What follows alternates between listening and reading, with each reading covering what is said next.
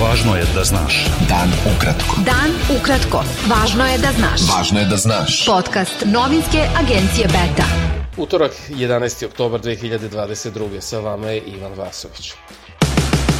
Parlamentarna skupština Saveta Evrope usvojila rezoluciju o podršci evropskoj perspektivi Zapadnog Balkana, kojom se poziva da se procesu proširenja EU da novi podsticaj, a od Zapadnog Balkana traži da se odmah pozabavi ključnim izazovima sa kojima se suočava. Parlamentarna skupština Saveta Evrope, kako se navodi, čvrsto veruje da je pomoć Albaniji, Bosni i Hercegovini, Crnoj Gori, Severnoj Makedoniji, Srbiji i Kosovu da ispune težnje za bližim evropskim integracijama značajna ne samo za te zemlje nego i za Evropu i da će biti od koristi evropskim građanima. Evropski komesar za proširenje Oliver Varhej predstavit će u sredu novi godišnji izveštaj s procenama o napretku Srbije u procesu pristupanja i ispunjenja reformi u vezi sa EU, u kojem se navodi da se Srbija nije uskladila sa sankcijama koje je EU uvela Rusiji zbog agresije na Ukrajinu i da je stopa usklađenosti Srbije sa evropskom zajedničkom spoljnom politikom pala na 45%.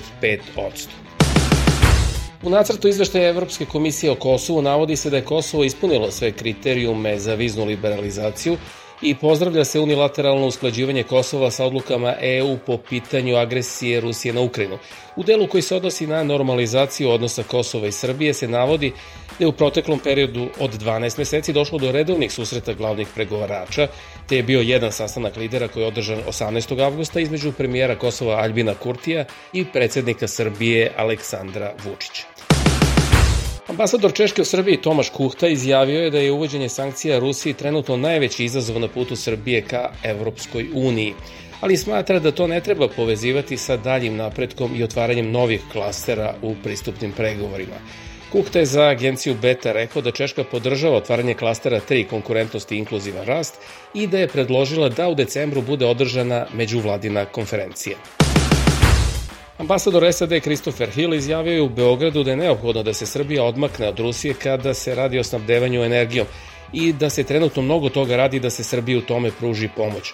Komentarišući najavu novog naftovoda kojim bi Srbija naftu iz Rusije dobijala kroz naftovod Družba, Hill je izjavio da se Rusija pokazala kao nepouzdan snabdevač, te da će SAD koliko mogu pomoći Srbiji u diverzifikaciji izvora snabdevanja energijom. Ambasador SAD Christopher Hill poručio je na predavanju javnim službenicima na masterklasu u Nacionalnoj akademiji za javnu upravu u Beogradu da kada je u pitanju korupcija nije reč o dobrim i lošim ljudima, već o dobrim i lošim sistemima.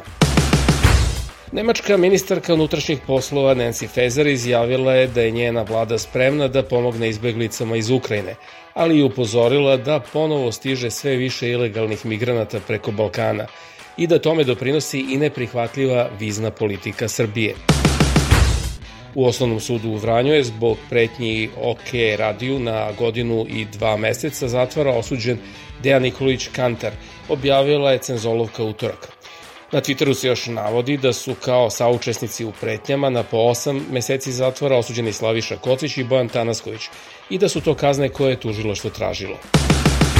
Ministarka rudarstva i energetike Srbije Zorana Mihajlović izjavila je da početak grejne sezone neće kasniti i da su obezbeđene dovoljne količine energenata, a kao eventualni problem navela je nedovoljnu dnevnu isporuku gasa iz Balkanskog toka.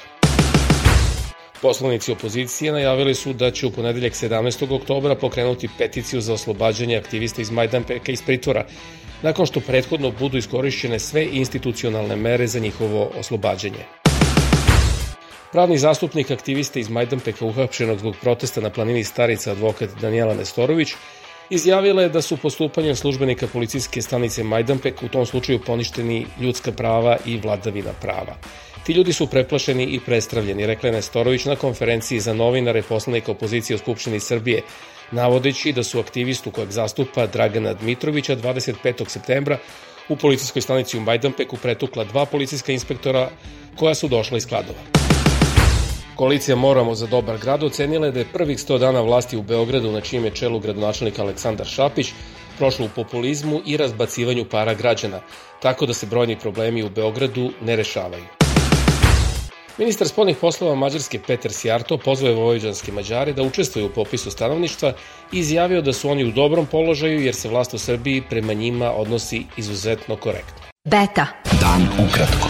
Budi u toku. Ambasade SAD i Velike Britanije, delegacija Evropske unije i misija OEBS-a u Bosni i Hercegovini pozdravili su odluku Centralne izborne komisije Bosne i Hercegovine da istraži prijave o izbornim neregularnostima u trci za predsjednika Republike Srpske i brzo sprovede ponovno brojanje glasova. Potpredsednica vladajućeg Saveza nezavisnih socijaldemokrata u Republici Srpskoj Željka Cvijanović izjavila je da će ta stranka zahtevati da se uživo snima i na javnim servisima u Bosni i Hercegovini prenosi proces ponovnog brojanja glasova za predsjednika Republike Srpske.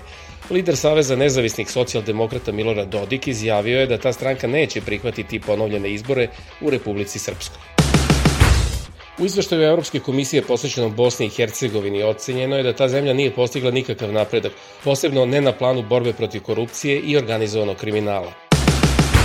Rusija je izvela, kako se navodi, nove masovne udare na vojne ciljeve i električne instalacije u Ukrajini, saopštilo je Ministarstvo odbrane u Moskvi. Ukrajina je u Ujedinjenim nacijama optužila Rusiju da je teroristička država nakon ubijanja civila nizom napada na Kijev i velike gradove. Zasedanje Generalne skupštine bilo je planirano radi odgovora na rusku odluku o pripajanju ukrajinskih regija Donjeck, Lugansk, Herson i Zaporožje. Govornici su međutim iskoristili priliku da osude napade krstaričnim raketama izvedenim u ponedeljak u najmanje 14 ukrajinskih regiona, uključujući glavni grad Kijev, u kojima je poginulo najmanje 19 ljudi.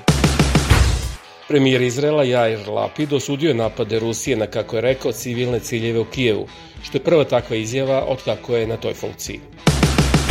Bio to pregled vesti za utorak 11. oktobar. Sa vama je bio Ivan Vasović. Pratite nas i sutra. Pratite nas na portalu beta.rs i društvenim mrežama. Važno je da znaš. Dan ukratko. Podcast novinske agencije Beta.